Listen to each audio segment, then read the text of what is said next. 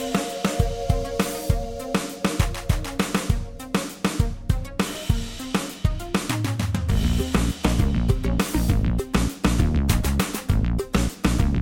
you know how the internet really likes to be snide. No. The internet? Yeah, the internet. What? They're super snide. But they are not Snyder. Kazak is Snyder. I love it. I really hope our audience enjoys this as much as John and I do, because this is like, especially the first episode of every month, it's like, what the fuck are you going to come up with? Like, and usually on the spot, and then it just sticks with us throughout the entire month. Yeah. No, it's a journey. It's a journey with each word. Well, I just came up with that on the spot. Yeah, we can tell, but it is still great every time. So hi and welcome Behind the Hype with me, your host, as always, Brian Dressel. With me, as always, is Chewy Darso. Hello. And Jonathan Artesy. Hey. Done with Kaiju Month, and by Kaiju Month, of course, I mean the Showa era of the Toho Godzilla movies. Had a whole bunch of fun watching those movies. Was a really fun month, and a very good palate cleanser from the month before with Sion Sano. And now we're going to kind of jump back into some more depressing stuff. Hooray! Yay! I think there's one movie this month that isn't, like, somewhat depressing.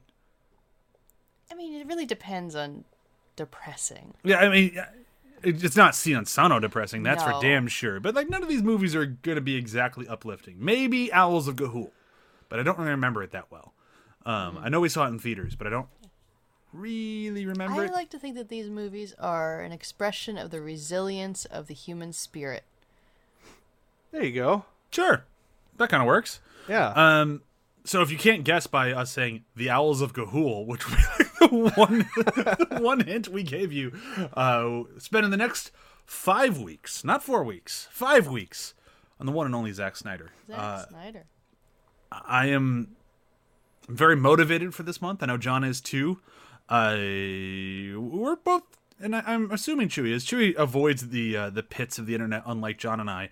But we're I don't even avoid the pits of the internet. I kind of avoid most of the internet. yeah. John and I don't, and and I think that's what kind of spawned this month when you and I talked about it before. Just like it got to a boiling point for me, at least. I know for you too, probably. But Oh yeah. I had enough of it, and I mentioned it to you. Just like, we need to do something. We need to recontextualize Zack Snyder in a different way. I need to do it too, and I mean- go through it and reorient myself. This has been such a long fight. I remember working on Contagion and trying to convince my fellow art PA why he needs to not dislike Zack Snyder. No, like I remember when you got your job on Man of Steel, and like me being so excited at the time. I'm like, oh yeah, Christopher Nolan with Zack Snyder, like this pairing should make a great film. And people looking at me like, Zack Snyder shouldn't do anything, and I'm like, no, what are you talking about? Like, he hasn't. I don't think any of his movies have been. Now, the bold claim for somebody who says they're a fan. I don't think he's made a bad movie. He's made one movie that we'll get to in a few weeks that I don't think is his best, but I still think the effort was there, that I still can enjoy watching it, and I bought it on Blu-ray, so clearly I must like it at least a little bit. But it just after the Justice League came out, and John and I kept chatting, and we're just like, the world is just so not ready to let go of their Zack Snyder hate, even when he delivers, in my opinion, the best comic book movie we've had over the past, like, 20 years. I know, The Dark Knight, I know, there's a lot of other ones out there. My opinion, don't get too mad at me. He legitimately releases a good film, and the best that the majority of the internet could do was, I guess it's fine. I guess we'll like it now. Ugh. And then even a week later, they've all started turning on it again. And it's like, what the fuck? Am I taking they're turning crazy on it pills? I mean, just like you go to like the usual suspects of like Honest Trailers and all those sorts of things, and like these are all excessively negative. Like, they defended the Joss Whedon one as not being that bad, and then like the Zack Snyder one comes out and it's like, this is shit. Why would anybody watch this? It's like, what is happening? So took it upon ourselves to, like, exactly how John said, we're going to recontextualize Zack Snyder, going back to the beginning today with Dawn of the Dead, and we're going to spend the next 5 weeks going over a smattering of his films. If you've been a long-time listener at After the Hype, we've already covered a few of these. We're going to cover them again, but just more from, like, the Zack Snyder lens, and I feel like we owe that to him, especially as movie fans who might have shit on his movies a little undeservedly. We have an entire hour-and-a-half episode of BVS from back in ATH days where there's me and Chewie going, it's not that bad, and then 3 other people going, yes, it is. It's like, no, it's really not. And take note. I was one of those 3 people. I'm so excited to get to that episode to try to figure out like where the switch happened, because I think you might be right. I think maybe finally seeing like the full Snyder version, which was the Snyder cut, might have like clicked something. Because even the Ultimate Edition of BVS still has all the WB notes in there, because that still wasn't the movie he was going to make. So yeah, there's something there. Yeah. And also it should be noted too that we're all going into director's cuts, except for maybe I think Gahul, which doesn't have one. I don't think. Yeah, Gahul does not have one. Yeah, but everything else we're doing the director's cuts or the extended or the whatever they want to call it, the Snyder vision of the movie. We're doing the Snyder cuts. Yeah, the Snyder cuts. And unfortunately, because we're only doing so many movies, we can't do the Watchmen Snyder cut, which, I mean, besides Justice League, which is the gold standard, is probably his best director's cut, at least in my opinion, from theatrical release to home release. Like that one, the jump in quality is astronomical. I'm the crazy person who thought the BVS, even the theatrical version, was pretty good, so I'm not probably the best person for meter on that, but man, the Watchmen one is so fucking good. That one was, I was kind of curious. I was looking at that to see if I could rent the Ultimate Cut, and you can't. It's actually hard to get. You have to buy it. And I'm like, well, I'm hoping that this month will at least turn my, move me on either side of the fence of either getting it or not. Because I'm curious. That's the one I have the most. I didn't like it when I saw it in the theaters at all. And I never gave the director's cut a chance. Because I just was like, no, this isn't for me. I'm not a big Snyder person. Whatever. You know what I'm going to say? It's time to go back. Got to watch it again. Especially the director's cut. We gotta go back, Kate! You gotta go back! But speaking of going back, let's go all the way back to 2004, and let's start talking Dawn of the Dead. Dawn. Yeah, Ooh, 17 years ago. God, I can't believe this movie's that old. I kept making the reference that I was like 20 years old, and Brian was getting mad at me. It's not 20 years yet. That's in 3 years from now. Soon. Yeah. We have a joke here at the house when we talk about dates. It's like, are you doing a violence to me? Oh, man. So I'm going to spend a minute just kind of like framing this movie. If you don't remember when this movie came out, the running zombie phase wasn't a thing. The whole running zombies, nope, not really a thing. This one started it? It might not have started it. I'm not sure where it exactly started. This made it popular. Okay. The idea of doing a remake of any Romero's movie was like a hell-worthy trespass. Like, no. But Zack Snyder fucking did it. I was so insanely in love with the Romero zombie movies that I never even thought to give this movie a chance. Like, all my friends went to go see it in theaters. I'm like, nah, fuck you. I'm not going. That looks awful. They all rented it when it got on DVD. They'd invite me over to watch it. I'm like, nah, fuck you. I'm not doing it. It took a long time for me to come around to watching this. And when I did, I'm like, oh, that was a pretty good movie. Like, I'm still not a huge fan of running zombies. Even today here in 2021, when I watch this movie, I'm like, still not a huge fan of running zombies. But I will say in the context of this movie, they do work rather well. He does a good job with them. Even if I don't like them, I think they work pretty well here. Mm-hmm. That was me. Chewie, when did you first see this? Was it a few nights ago when we watched it? Did we watch it on Thursday? Yeah. Because zombie movies, I only went through a very small stint liking them in high school. And then I watched 28 Days Later, and I went, no, that's the zombie movie. The other hugely popular running zombie movie. That's the good zombie movie. And then every other zombie movie after that, I'm like, oh, well, I like the ones that have, like, social commentary. Excuse me to nerd out for a moment. 28 Days Later is not technically a zombie film. All right, sorry, I'm done. Okay. High criticism, Okay. good. Then neither is Walking Dead.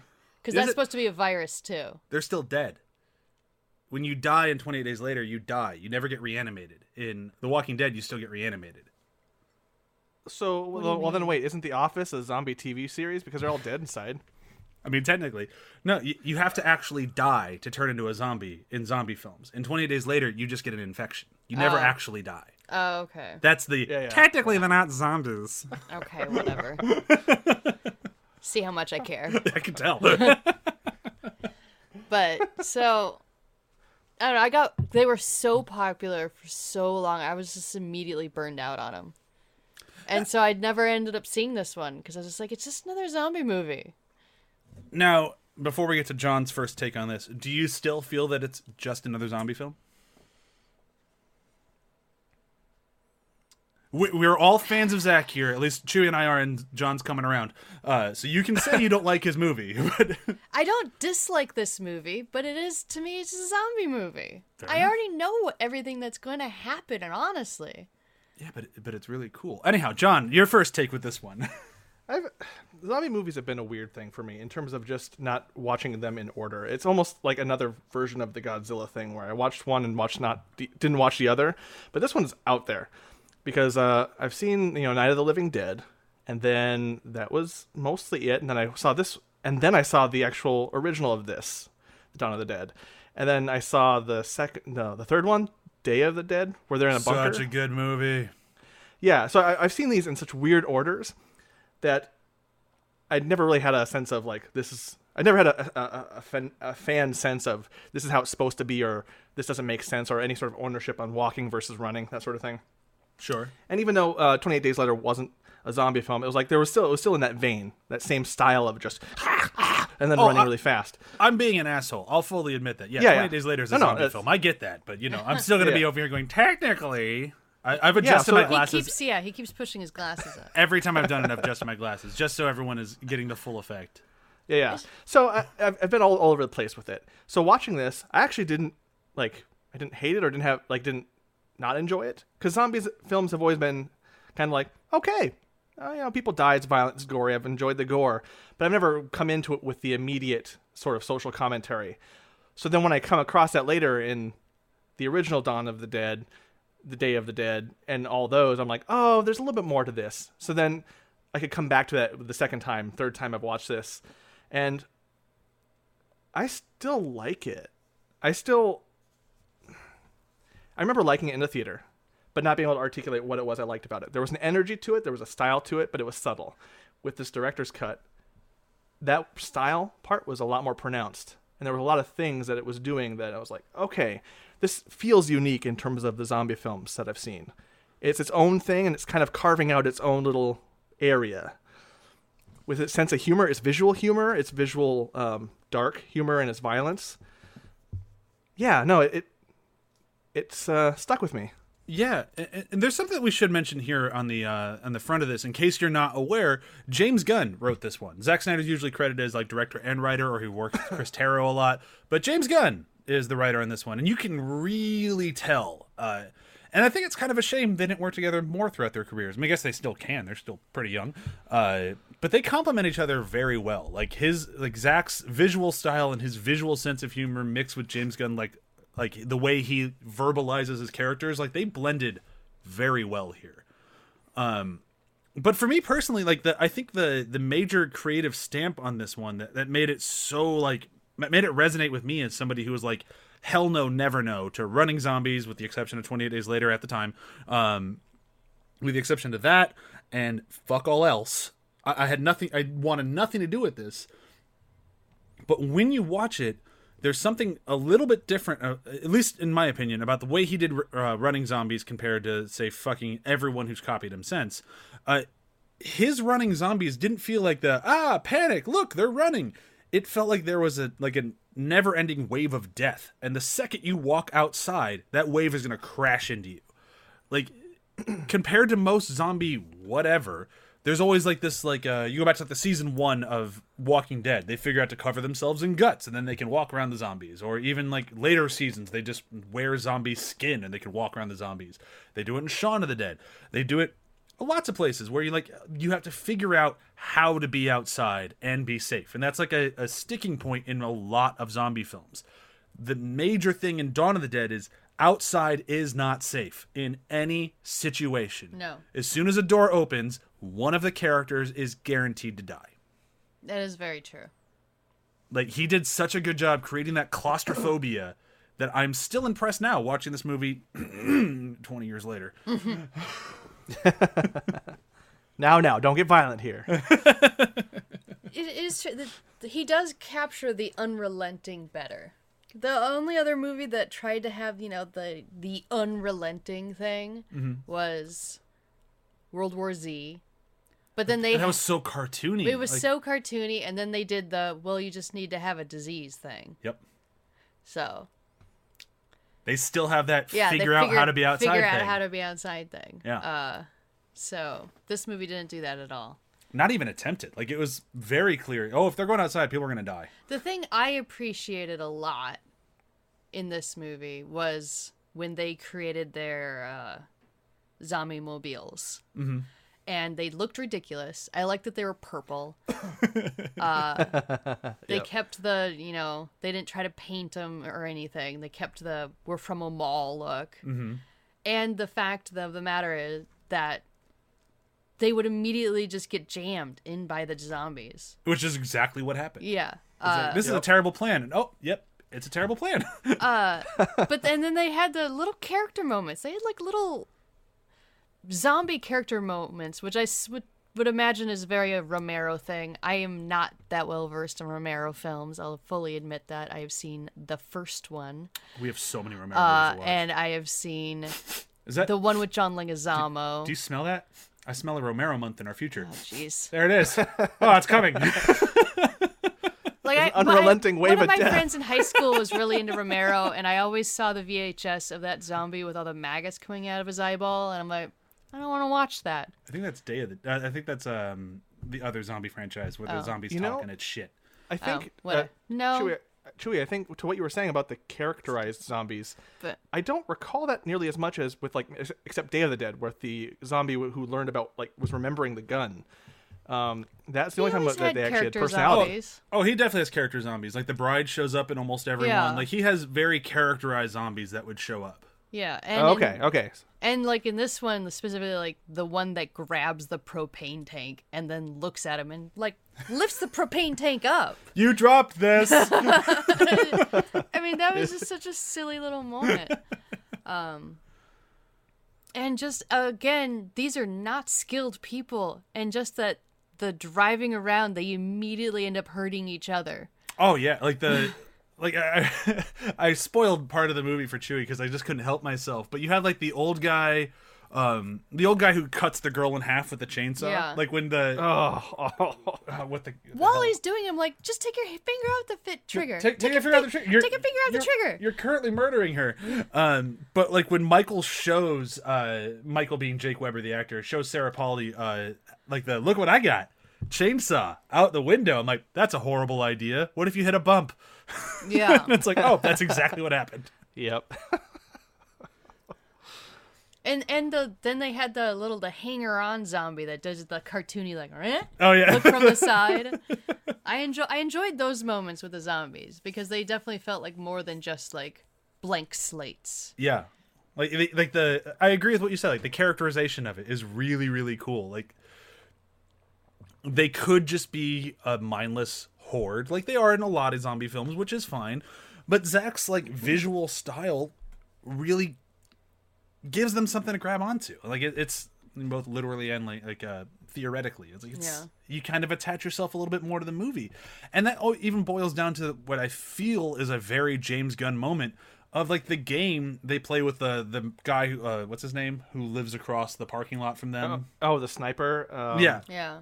Andy, the guy that, I think? Andy, yeah. He's not Iggy Pop. Yeah, not Iggy Pop. So he looks like Iggy pretty Pop. Good. He does look from a distance, absolutely. But yeah, so when not Iggy Pop and them are playing the game where they're like shooting the celebrity-looking zombies, I'm like, that feels very James Gunn to me already. But it's like that alone also contextualizes the zombies in their own way. It's like they do such a good job making it like this faceless horde of death that also isn't faceless and has a bunch of actual people in there. It's a really cool thing that he pulled off, especially when like the idea is that they're running so fast you can't see them, but you still get that they were people.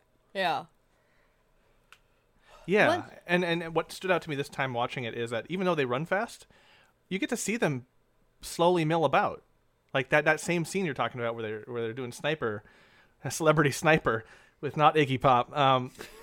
Like they're just a sea ebbing back and forth of death, just a sea of death, but they're like wavy, like the ocean, like the wind, and they're slow, but only when the humans show up into their world they get fast.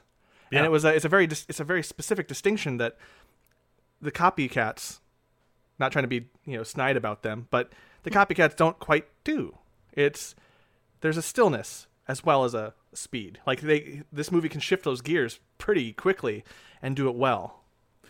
I do wish that Andy had just, continually shot the zombies. I mean, it looked like he had a ton of guns and a ton of ammo. Like, he didn't just have a store. He had, like, a warehouse. Yeah, he should have just counted. He might have enough bullets to just take out the parking lot. Yeah, just shoot for, like, 5 hours, 6 hours a day. You're probably going to be able to kill several hundred every day. Yeah. And eventually, they'll start to weed out. Yeah, just whittle it down. Just whittle it down. It didn't seem like they did that. The other thing that I don't think this movie gets enough credit for, and I think it does a really, really good job, is showing that that quarantine lifestyle, which granted now we're all way too familiar with, but that quarantine lifestyle where you get stuck in a situation with people that you may not like. And from what I got with this cast was that 2 or 3 of them were okay with 2 or 3 of them, and the rest of everybody else there was like, I'm stuck with them. I think a lot of times in this sort of film, the director or the writer would lean back on they all have to get along or the film won't work. Or they all have to hate each other or the film won't work. And I think Zach and James were smart enough in this one to be like, I don't think that level of emotion would work in any situation. I think they just have to tolerate each other. And, yeah, especially with the guard, the main guard who was a dick for the first third of the movie. Yeah. And then they put him in the holding cell. They lock him up for a little bit, and then he just kind of chills out and tolerates them, and they tolerate him. CJ. CJ, yeah. Yeah, CJ. I missed that the first time I watched it. I didn't connect that that's what was going on. But it's while I watched it again, I was like, but isn't he going to have revenge? It's like, no, they're all stuck together. What does the revenge buy him? No, they're going to just even out, even if they don't like each other. Yeah, and it's such a cool concept. And when I watched this before, when I was in I think this came out my senior year of high school, maybe freshman year of college. But when I first watched this, that stuff I didn't pick up on. That little nuanced of realism. I don't think Zack Snyder ever gets credited for is realism because all of his stuff is so otherworldly, and that's kind of how he shoots it and how he crafts it. But when you look at the characters throughout all the work that we're discussing, at least the ones with humans in it, the characters are still grounded. They still feel like real people in otherworldly situations. And I think that's really impressive. And that one really comes across for me in this one, is these feel like very real people in a very fucked up world. The only thing that I wish is that I don't really connect to any of the female characters. Sarah, Polly's character, Anna, she's all right. She's really your only major female character. Yeah, all the other ones, I'm like, so you got, what's her name? Nicole. When I think about it, it also kind of reminds me of oh my goodness, it just left my brain. The Island TV show. Lost? Not Lost. From the 60s. Gilligan's Island? Gilligan's Island. Because it's not exact. Sure. But you got the cute redhead, which they flip it, so it's not Ginger that's redhead, but it's the good girl, the country girl character who's actually an idiot. I'm gonna out myself here. I've never seen an episode of Gilligan's Island. What? I've been shining this on for a long time. I might as well come clean. I've just been nodding and smiling for a lot of years. But yeah, so you got the really innocent little girl who loses her daddy, and then you got the whore who I don't even know if you ever learn her name. I mean, it's got to be in there somewhere. I hate calling her the whore. She has one sex scene. She just kind of struts around looking skanky the whole movie. Yeah, she doesn't really have anything to do. She has nothing to do other than to look skanky and then get murdered. Yeah, no, right, that's fair. That's fair. It's fair. But it is something interesting to put a pin in as we go through these other movies and how Snyder ends up handling women characters. He has gotten so much better later. with his female characters, immensely better with his female So characters. yeah, so it's good that you shine a light on this. Yeah. Yes. It's good because it's Luda, the Russian woman, seemed okay. You didn't really get to know her. Yeah, I feel like the Russian woman and then the She was just the pregnant one. so you really get much out of her. Yeah, and then the older woman that Mekhi Phifer shoots. I feel like both of those female characters had a lot of headroom, but they didn't really do anything with it. Yeah, there's a lot to do with them, but the older woman was the most interesting female character, I would say. She was incredibly capable. Mm-hmm. She saved people. She was able to drive around that truck and get into the building. Yeah. They would have all been dead if it wasn't for her. Yeah, she was a fascinating character who unfortunately just gets shot and offed. In such an kind of like silly, why did this happen way. But just to stick on that moment, just for a second, I really appreciate that she dies in that situation. That sounds like a really fucked up thing to say. But because she is such an interesting and like well-rounded character, you don't expect that shot. I guess. Like, I did not expect her to be the one to die right then and there. Like, so for what it's worth of like subverting expectations, I will give it that much. I agree with you; they shouldn't have off one of their best female characters, but I do think it worked for the movie. Yeah. Well, and it's also what that death is communicating in these zombie movies, right? Because you've got the other characters, the other female character the other two, they die in a very not great way. And then anyone in zombie movies who dies of zombies, they're not quite... They're fodder. It's fodder for the movie. Whereas the older woman, she dies by the hand of someone else, a human. The monstrosity of a human and his choices. And it's like... A broken man. Yeah. So that almost makes her...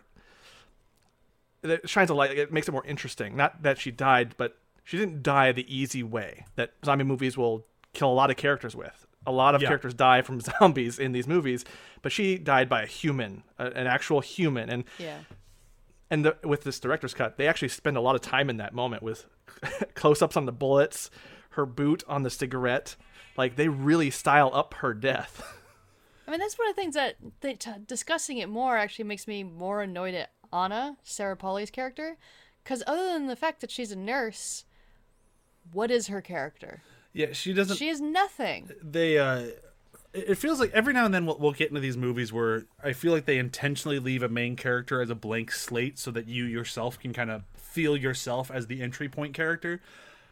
I've never been a fan of that. I think it's worked all of one time, and that'd be Luke Skywalker in A New Hope. Because even he has more characterization in every other movie he's been in since then. But like beyond that one time, I'm like, no, just give us a character. We'll relate when you give us a better character. Yeah. Because I don't think you're wrong. She's a nurse. And what else can you say about her? She lives through the movie until maybe the end. Yeah, everyone else you have more like character aspects to. Even the skanky girl seemed to have more character aspects. So I definitely agree. I think that's... I'm just guessing here, but I think that's kind of what it was. I could be wrong, but I've noticed that a lot, especially as throughout the years of doing After the Hype. I'm like, whenever I don't like a main character, I find that they're usually a blank slate, and that's why I don't like them. And then Michael, who is the other kind of main character / Anna's love interest, you get a whole backstory on him. Oh my! He is one of my... It's a vague backstory, but it's a story. You get to know him. But Michael has, at least to me, he has my favorite character moment in the whole movie, and it's like right out of the gate, and it's just a well done, well acted, well directed, just a great scene where Mekhi Phifer just throws it at his face, like, "Who made you in charge? What did you used to do?" And he's like, I sold TVs at Best Buy. Yeah. It's just like, maybe he's a really good salesman. He's good at talking to people. He is. That delivery was killer. I was going to laugh when he said it, but then I was like, this is powerful. You just put the whole zombie thing in context. This is the great change for humanity. Like, suddenly a salesman is a leader. Like, yeah, there was a lot of stuff that he put into that. Maybe that was something that Edgar Wright latched on to and inspired him to do. Oh, for Shaun of the Dead? Shaun of the Dead. Because isn't that what his character does too? He works at an electronics store. I mean, he does. Shaun of the Dead, Dawn of the Dead. We're not making that big of a leap here. At least they're not going to the Winchester. It's very... They're going to a boat. They're just going to stay in the mall and wait till this whole thing blows over. Now, for me, though, Michael might have my favorite character moment, but I think the best character in the thing has to be CJ. Like, I think CJ, he has the biggest arc in the movie. I think he's one of the most interesting characters. I fucking hate him throughout most of it. And I also hate that when he dies, the way he goes out is like, of all the fucking favors. It's like, Killing himself. like he kills himself to save the group, and he doesn't even see it as like he sees it as he was doing them a favor. Like, it's just such a funny way to go out. And it's like, the guy that we met in the beginning of the movie, who's locking up people in a life or death situation because he's afraid they're going to rob the mall, is now sacrificing himself to save those same people. Yeah. Like, his arc is so big, and you kind of get with him the whole ride. It's not like he just disappears and comes back a better person. Like, you get to see like the chipping away. It's like, oh, he's a little bit more okay with this. Like, oh, we need to go turn on the generator downstairs. I'm not going with you. All right, fuck it, I'll go with you. And then, oh, we need help. All right, fuck it, I'll help you. And then it's just like, kind of like how John mentioned earlier, like, he could go for revenge. He could let these people die. Or he could acknowledge, this is my fucking lot in life now. I might as well fall in. And that's what he does. And it's, I think the actor, blanking on his name, Michael Kelly, did such a good job with it. And I never even knew that Michael Kelly was the same actor as, like, from what everything else I know him from. He's a character actor. So He's been different everywhere. now. But yeah, like, you look at him back in this movie with the goatee and the hat, I barely even recognized him. But he did such a good job in this. And I give a large credit of that to Zach again, because it's all about getting the real characters in the other world. And it's awesome. That's what I say. I just feel like this movie is definitely Gunn and Snyder young, and as young men, they write male characters better. Absolutely. And as they've gotten older, they've gotten much better at writing their female characters. And I mean, we're recording this the same day that the Hollywood Reporter Ray Fisher article came out that had all of this backstory in it, which we'll believe me, when we get to Justice League, we'll probably talk about it then. But it seems like Zach is very collaborative in his writing experience, and like he wants to bring in actors to make sure they get their characters in it. And I just don't think maybe he was at that point yet. Like, maybe he didn't know, like, oh no, I'm the director, I'm the writer, like, we're gonna get this shit done. Like, that is a very real mentality for a lot of young filmmakers. And maybe he just hadn't gotten to that collaborative nature yet. Maybe he did, and maybe this is just what came out. But I feel like the growth in his characters would show that collaborative nature a little bit more than this one, where they're all just a little bit more, as Chewie said, and I totally agree. The male characters written fantastically. The female characters, They all serve a purpose. at least they all serve a purpose. Yeah. It could be worse. Luda was there just to give birth to a zombie baby, so he got that one rawr with the arms up from the zombie baby. I mean, it was a good rar. Dar! I liked his little marble eyes. It's up there in the RAR thing, Which, you know. if I had seen this movie before, is it called They Live? Peter Jackson's movie? Peter Jackson's movie, Yeah. Dead Alive? Dead Alive. They Live, I think, is the Every Other Country But Us title. Sorry. Us being the U.S. We call it Dead Alive because we're fucking different. But also, isn't They Live the one with the guy with the sunglasses? I can't Oh, be maybe. impressed with a zombie baby because I've seen that. Okay. Right. Now, if we're comparing to the Peter Jackson zombie baby, you're right. That's the gold standard. Of like, oh god, ew, Oh, I'm going with quality character. Like, if you don't have a nice New Zealand man taking his zombie baby on a walk to the park and then banging the zombie baby's head against the swing set for not listening to him, then you don't have a good zombie baby. Like, let's be honest. But Dawn It of the Dead doesn't is a matter. close second. Yeah, it doesn't matter if you're Zack Snyder. Honestly, like if you can't do that, you're not going to do that. Have you seen that movie? I don't remember, John. I forget which one I've seen. It doesn't sound familiar, so probably not. I've seen. There's one of them I've seen. Bad Taste, I think, is the one I saw. Yeah, I've Bad never- Taste is a very different movie. I've never seen Bad Taste. After seeing Dead Alive, I'm like, that's enough for me. I don't Funny need how to see so Bad many Taste. people see one Peter Jackson horror movie, like, I don't need to see a different one. It's like, I saw the one I saw, that was enough. Yeah, I think that's what this filmmaker's all about. All right, cool. I got him pegged. Yeah. And then he's going to make Lord of the Rings. Yeah, and then Lord of the Rings. The guy who made Dead Frighteners Alive. and yeah, Dead Alive, and then you eventually get to Frighteners, and then Lord of the Rings, and it's like, oh, there's a trajectory here that is unexpected. Man, the pitch meaning this guy must have fucking had. Yeah. Granted, I've heard it was incredible. We're way off topic here. What haven't we hit? Like, John, go ahead. What were you gonna say? Oh, I was just going to elaborate on that, but I think I'll move on to just the things that are different in the director's cut. We probably should talk about the actual director's cut element. We did a little bit But just we're going to be talking about his vision in a lot of these movies, and so there's a little bit of additions here. They're not much, but they do flesh out some of these characters that we had some complaints with. Even though it doesn't solve the problem, there's just more with them. And I so thought that was Cards on the interesting. Table, I've never seen the theatrical version of this. I've only Neither seen. have I. Well, you've only seen it once. I've only ever watched the director's cut because I've heard the other one wasn't worth my time. And I've also heard that out of like all the director's cuts, this one has like the fewest improvements. Out of everyone we're talking about through this month, this one is the least changed, but it's still obviously changed. Yeah, no, and that's correct. I mean, I had to remind myself some of the things that had changed just because it had been years, but also like a lot of those close-up shots on like the boot and the cigarette, a lot of the stylistic things that we kind of are defending Snyder for in later movies, those things show up in this director's cut. And there's longer scenes with some people, like the sharing the cigarette between the I don't want to call her the skanky character. That seems mean, but like Right? Where? I don't even see her. what is her on name? Monica. Is she Monica? Monica. Yeah. Okay. So the where the old woman is sharing the cigarette with Monica, like that's not in the theater cut. And there's a little bit more elaborations. Some scenes kind of go on a little bit longer. There's a little bit more, but not a lot. But it's an interesting thing to look back on, coming from Zack Snyder Justice League cut, where it's significant, and just to see that the pieces are there, that he likes to spend a little extra time with the characters. Even if he doesn't get much, it seems like, and I'm hoping the rest of this month will kind of pan this out, the changes, like his vision involves a lot more character work and a lot more slowing the moments down. And that's what this cut to me gave a hint at. It's like a foreshadowing of the rest of our month. Yeah, I think there's definitely something there because in our own private chat, John and I mentioned that like during BVS, like what was cut out for the theatrical version versus the Ultimate Edition, and it was essentially Clark Kent's character, not Superman, but Clark Kent.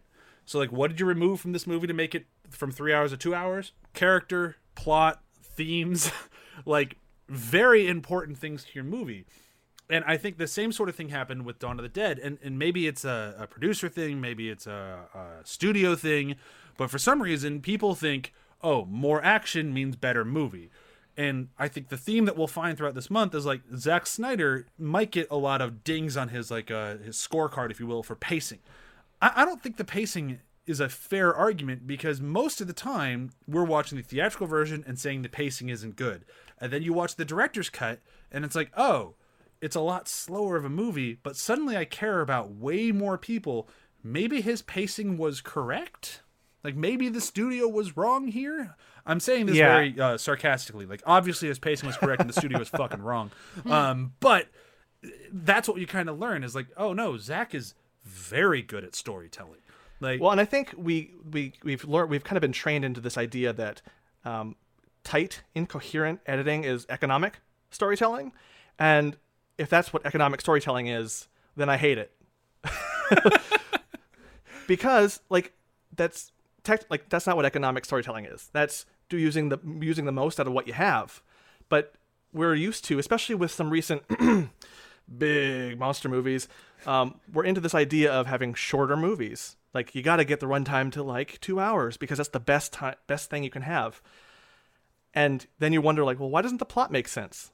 Why do we not care about these characters at all? You know, sometimes you still make a movie that's over 2 hours long and do all the things you're saying and it still doesn't make any sense. I mean, sometimes. Like the Bourne movies. Hey, those Bourne movies all make sense. They might not be good, but they make sense. Yeah. And I think some of them are good. But yeah, that's just what this month is. What we're going to be proving through this month is that the economical storytelling that we're in a mindset of today, that we gotta do the most in as little time as possible, is not the right way to make a movie. No. And we've been dinging Snyder wrong for that. I think through this month, especially starting with this, we can prove that wrong for him as a filmmaker. I'm specifically just bringing up Bourne movies because they're like the antithesis of Snyder style. That is okay from that point of view. Very true. So we're gonna have this guy. He's gonna have no superpowers, but he's gonna bulldoze Europe, and we're gonna do some fight scenes, and they're gonna be fast. You're not gonna have any idea what's going on. Why are they fighting? Who knows? Who's that guy? I don't know, but he just got stabbed with a magazine. Wait, what? Bourne. Yeah, no, Yeah. none of that shit would fly in Snyder's film. And that's not to give a pass to movies that are too long, right? That shouldn't be long, like Nolan, anything, that are way longer than they need to be. And I just watched one the other night involving two characters from a Fast and Furious franchise that was about maybe 40 minutes longer than it should have been. But I still haven't watched that one. I need to. yeah, one? it's Hobbs it's and long. Hobbs and Shaw. It's long. That's what It's I've heard. long. That's why I haven't watched it yet. And when you think it's over, it's like there's still more. And incidentally, none of the movies so far, because I've watched ahead for some Snyder stuff, I've not had that critique in any of these. I can honestly say that, like, if a movie is, I'll rephrase, a movie should be as long as it needs to be. Like that's it, full stop.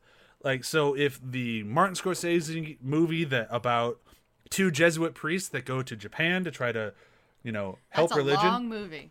needs to be 3 hours, then it needs to be 3 hours. It's a long movie. It didn't bother me at all. But like, I'm trying to come up with a movie that I don't like that's long off the top of my head. Tree of Life, 2 hours, could have been 20 minutes. Hey. Well, I do need to also revise myself a little bit. I'm looking at the Bourne movies and their run times, and so far only one of them is over 2 hours. Oh, really? Oh, well, until you get to Bourne Legacy, and that one's 135 minutes. That's the longest one. Oh, wow. Yeah.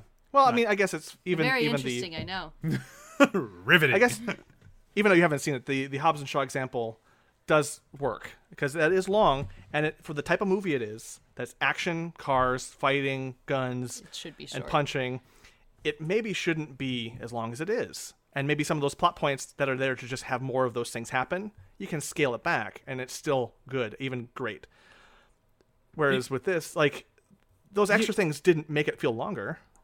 Here, you know what? We'll keep it in kaiju. Here's my number one thing, like my number one example of a movie that I still love, but could be an easy 45 minutes shorter. King Kong. Peter Jackson's King Kong, way too fucking long. Oh, okay. And I love that movie. They need way more. too fucking They long. need more running shots. Yeah, no, we need to spend more time on the boat on the way to King Kong. No, you don't. No, you don't. You didn't help your case at all. All this is to say that, like, it needs to be as long as it needs to be. And I think we will find throughout the rest of this month that Zack Snyder is very good at making movies the right length. For the story, I should say. Yeah. Not for your afternoon necessarily. And also that it's an important discussion to have with any movie that gets kind of lost these days. That when you come across a movie and you try to critique it in your mind, the length should be a part of that, just like that inner monologue with yourself, that inner discussion of just like, this was long, but was it long for a reason? And we're going to have a lot of those reasons for Justice League later. And this doesn't matter as much because it's a zombie film that you cut these things out and they're still fine because it's a zombie movie and that's cool. But those extra shots did communicate something more. They were specific and they paused the movie a little bit. Just like with the swaying zombies out above, that they could see that they were shooting. Like the slow zoom in, slow motion shot asks you to pause and asks you to think about this or slow down. And I think that's an important filmmaking technique. Yeah. He didn't use it in this movie much, did he? There's still a lot of slow-mo here. It's not the same version of slow-mo. Like, his style in slow-mo changed as he gets more. I'm trying to remember when they did slow-mo. When they shot the zombie in the water. Mm-hmm. And I guess, when they were shooting each other after the zombie baby happened. Yeah, and then sometime after, like, when they're trying to get to the dock, I think there's a slow-mo shot in there somewhere. Oh, and each time there's an explosion. Well, yeah, of course, because that one looks fucking cool. That's me. Yeah. All right, I think we're good to start a. I guess we could do quotes, but I'd do quotes favorite moments. I'd kind of do a slash. Either or will work. Yeah. That feels right.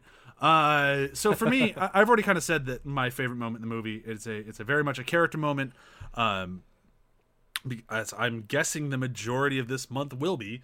It has to be when Michael says his job, and it's just like this. Yeah, that's what I used to do, but the world's over now, guys. And like he's like the one guy who's like, no, this is it now. We're in a zombie apocalypse, and it doesn't matter that I sold TVs because we're all fucked. Such a good moment. I think I'll go with the moment with the old guy, which we really haven't talked about at all. Because he had some great lines. I don't know which one. They're like equal for me. The one where he's talking to CJ and he's like, and I think that's when I realized I was gay. And CJ's just there like, God, please stop. CJ is not a tolerable man. I mean, for the type of person he is, he's actually doing a pretty good job in that moment. That's true. And then when they want him to say something at the makeshift funeral, he's like, I played the organ. It was a job. Pretty good. And they kept going, you worked in a church. You got to know what's something to say. Yeah, no, that character was pretty great because he was in this narrative because he wound up in this narrative, not because he necessarily tried to. Like, that plays through with that actor the whole movie, and it's... That poor man was in the wrong place at the wrong time and is just stuck there. And honestly, the more I'm thinking about it, the more annoyed I am at Anna's character. Again, I've already mentioned it once. I'm thinking about how they gave him all those character moments. And even the country girl, she gets character moments because she is an artist and knows how to spray paint. Like, each person gets something, and Anna doesn't do anything. She gets to kill Phil. Phil from Modern Family, Ty Yeah, Burrell. I know what you mean. But it's just Yeah. I didn't notice the lack of characterization about her while Until I was watching it until I had to think about it. Like, okay, well, what does she do the whole movie? She kills Phil. Yeah. And then she goes over to the Winchester and gets a pint. Yeah. Waiting for She this all to waits blow for the over. whole thing to blow over. Because in the line She's for like Shaun of the Dead, it's Bella, Phil. and Kill I just Phil. didn't even realize it. For me, it's the CJ line where they're about to go out to an island. And he goes through this whole spiel like, excuse me, not to shit on anyone's riff here. But let me see if I grasp this concept. And then he goes through the whole thing. We're going to do this. We're going to do that. Heads for some island we don't even know exists. And everyone's like, yeah, pretty much. And he's like, okay, I'm in. I liked And- it when he remade that entire scene in Guardians of the Galaxy. Yeah. Because he totally fucking did. Yeah. And it works. Like, that's the thing. The line worked on me. James Gunn recreates that entire scene of Oh. like the... Okay. He wrote this one, then he went and directed that I one. thought Michael Kelly was in Guardians. Oh, Wait, no. I don't remember No. that. That's such a good fucking scene. Yeah. Yeah. No, and it's just, yeah, it's a great scene from a delivered great, and I guess I like this scene no matter what movie it's in. So, It's a good scene in Guardians, too. Like, Yeah. I'm not trying to take a shot at James Gunn. If it ain't broke, don't fix it. That's not entirely true. That would kind of fuck me out of a job. So let's not stick to that phrasing. I guess break more stuff so he can fix it. That sounds great. Double feature. Is anyone going to take the low-hanging fruit this week? Low hanging fruit. Shaun of the Dead is the Oh, which- low-hanging fruit. Oh. Oh, that's low hanging. That's the low-hanging one. I will take the just the one above it, which is the, and this is gonna be cheap, but it's the original, because I watched these one after the other, this one and then the original, and they're, even though they're the same plot, it's two different movies doing two different things, and I think if you're into zombie movies and you need to get a sense of the context of this in its time relating to the original Dawn of the Dead, I could sit through two of these. This one and the original. Well, I'm really ashamed of mine because mine's very much in the same vein. I was going to go with Day of the Dead. Specifically the Romero one, not the bullshit remake that came out after Dawn of the Dead, because apparently they all had to get remade after one of them did it right. I saw that one too, and you're right. Yep. And I'm totally negating the 90s remake of Night of the Living Dead. I apologize. That movie is phenomenal. Everybody should watch it. But as far as like these modern remakes, if you will, modern being 20 years ago, fuck, I'm old. Stop hitting me. But I actually just recently rewatched Day of the Dead on HBO Max, and I forgot just what a goddamn masterpiece that movie is. Like it just does such a good job of like that claustrophobia feel, and that the zombies are an unrelenting force of death. And I feel like a lot of those same themes really play well here, but either in the Romero lens or the Snyder lens. And I think you get similar themes in both, but done totally different. Whereas I feel like not to knock your choice, John, because I think it's a good one. I feel like those two movies are so totally different that they pair well together. Whereas I feel like the Snyder Dawn of the Dead and the Romero Day of the Dead are so similar they'd pair it well together. Does that make sense? No, we're going for contrast and parallel. Yeah, contrast and parallel, but using the same director. Yeah. I'm just gonna have to go with Anna and the Apocalypse. It's a winner of a movie. It's a very different zombie movie. But a really And it's good zombie movie. It's a good zombie movie, and it ends on a pretty big bummer at the same time. Yeah. Yeah. As did this movie. Yeah, They're definitely dead at the end of this movie, by the way. they might have survived. You don't know how fast they were able to push the boat away from the dock. One of them definitely died. I'm not sure which one, but one of them, whoever dropped the camera is probably dead. Oh yeah, Anna would have found her way off the island somehow. Yeah. Granted, they're out of food and water, so never mind. Chewie's right. They're all dead. Yeah. No, they're fine. Anna never did anything to survive on her own. She just kind of followed everybody. She did just kind of follow everybody. Though, she did aggressively leave her husband in the beginning of the movie. She did that to survive on her own. Okay, so she Yeah, drove things away. weren't working out. She drove away, and then from there on out, she just kind of followed people until she died.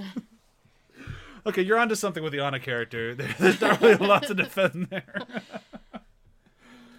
Ooh, oh well, we tried. But yes, Anna and the Apocalypse, starring a very motivated female character with other ensemble characters who all have their own motivations and good singing voices. And it's one of the very few zombie films that when the character got bitten, I went, I was so sad. I like that guy. Yeah, he was sad, but he Yep. was sacrificing. That's a good movie. Yeah. Anyhow, John, you went, right? Yeah, you did the first one. Okay, so Yes. next week, continuing on with our Zack Snyder month, we're kind of back and forth on like what Snyder movies to do. We didn't want to do just all the comic book stuff. We didn't want to just do like the non-comic book stuff. So we're trying to do like a smattering of like everything that Snyder has done, and then finishing up with the two behemoths of BVS and Justice League. So that means that next week we got to do something a little bit different. I think we're going to go with Sucker Punch. Going to get it out of the way. Yeah. Sucker Punch for me, it was not my favorite movie of his. It was, I think there's a lot of problems with it. I also think that it's been unfairly beaten up for a lot of years as a misogynistic thing, which it most certainly, at least for my eyes, is not. And I think it'll be a really good revisit, especially after so many years. I can't tell you the last time I watched Sucker Punch. And it should be a lot of fun. I hope. I'll have fun watching it. It is fun to watch. The characters are good. The action when it happens is a little ridiculous, but it's still pretty good. Like I'm excited to get into it again and just kind of see where we are now, especially like having a better idea of what Snyder is about with his filmmaking. Mm-hmm. It should be a good revisit. Yeah, I watched it about 4 or 5 months ago. Okay. And before all this went down, before all the Snyder discourse came back in and things shifted and changed around. So I'm going to be very curiously rewatching this because I didn't like it again when I watched it the last time. And yeah. Here's the question, though. Did you watch the director's cut? No, probably not. There you go. So maybe you'll like it a little bit more, because I will say I watched the theatrical one in the theaters. I bought the director's cut. I have never once looked back. Still not a great film. Definitely better. Yeah. After that, we're going up against the by far his most forgotten movie, The Owls of Ga'Hoole. There's way more to that title that even I don't remember, and I'm covering him this month. I had to look it up every time I used it in a lower third for a video recently. Like, it's not just Owls of Ga'Hoole. No, it's actually Legend of the Guardians, The Owls of Ga'Hoole, or something like that. And is there more to it after that? It's like the search for something or something. Like Yeah, hoot motherfucker. It's based on a series of novels. It was supposed to be a franchise. Yeah, that didn't happen. This one did not connect with a lot of people, and it was just kind of widely forgotten. And I still make fun of it every now and then when I say things got moon blinked. But I am definitely excited to look at that one again. And then after that, Mr. Matt Dykes from England will be joining us to discuss the juggernauts of BVS and Justice League. and I'm very excited. I got my new 4K restoration version of BVS in the mail today. It has the full-blown, glorious 4x3 scenes in it, which I'm... I still don't understand why people get so riled up about that. The more angry they get about it being 4x3, the more I love 4x3. I was just like... Oh, it's different. I'm angry. It's like, oh my god. Oh man, how people have forgotten their old TVs. Like, you used to live on 4x3. You used to take a movie back to Blockbuster if you accidentally rented the widescreen version. Yeah. Right.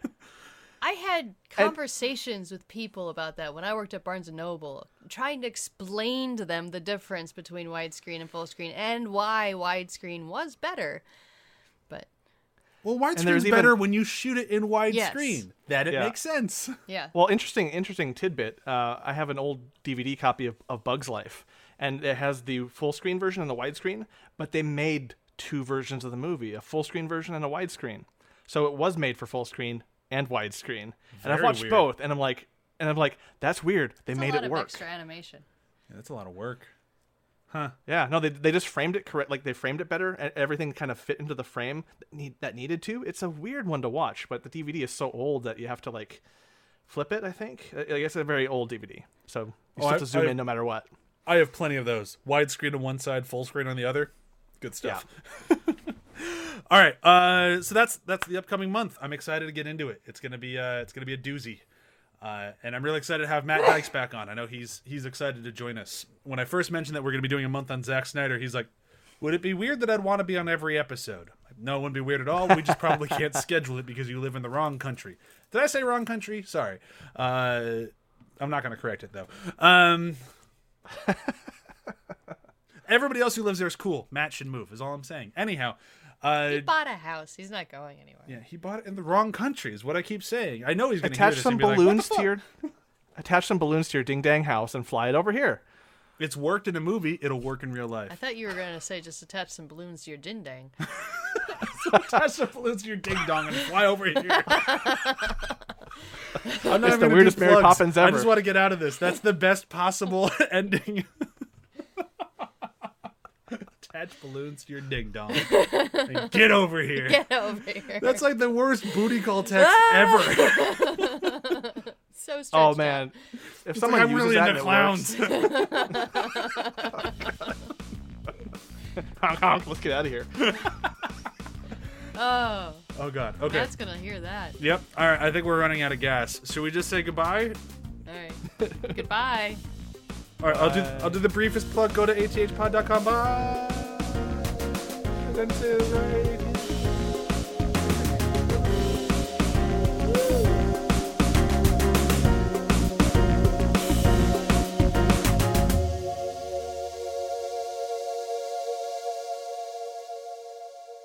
See you later, bozos.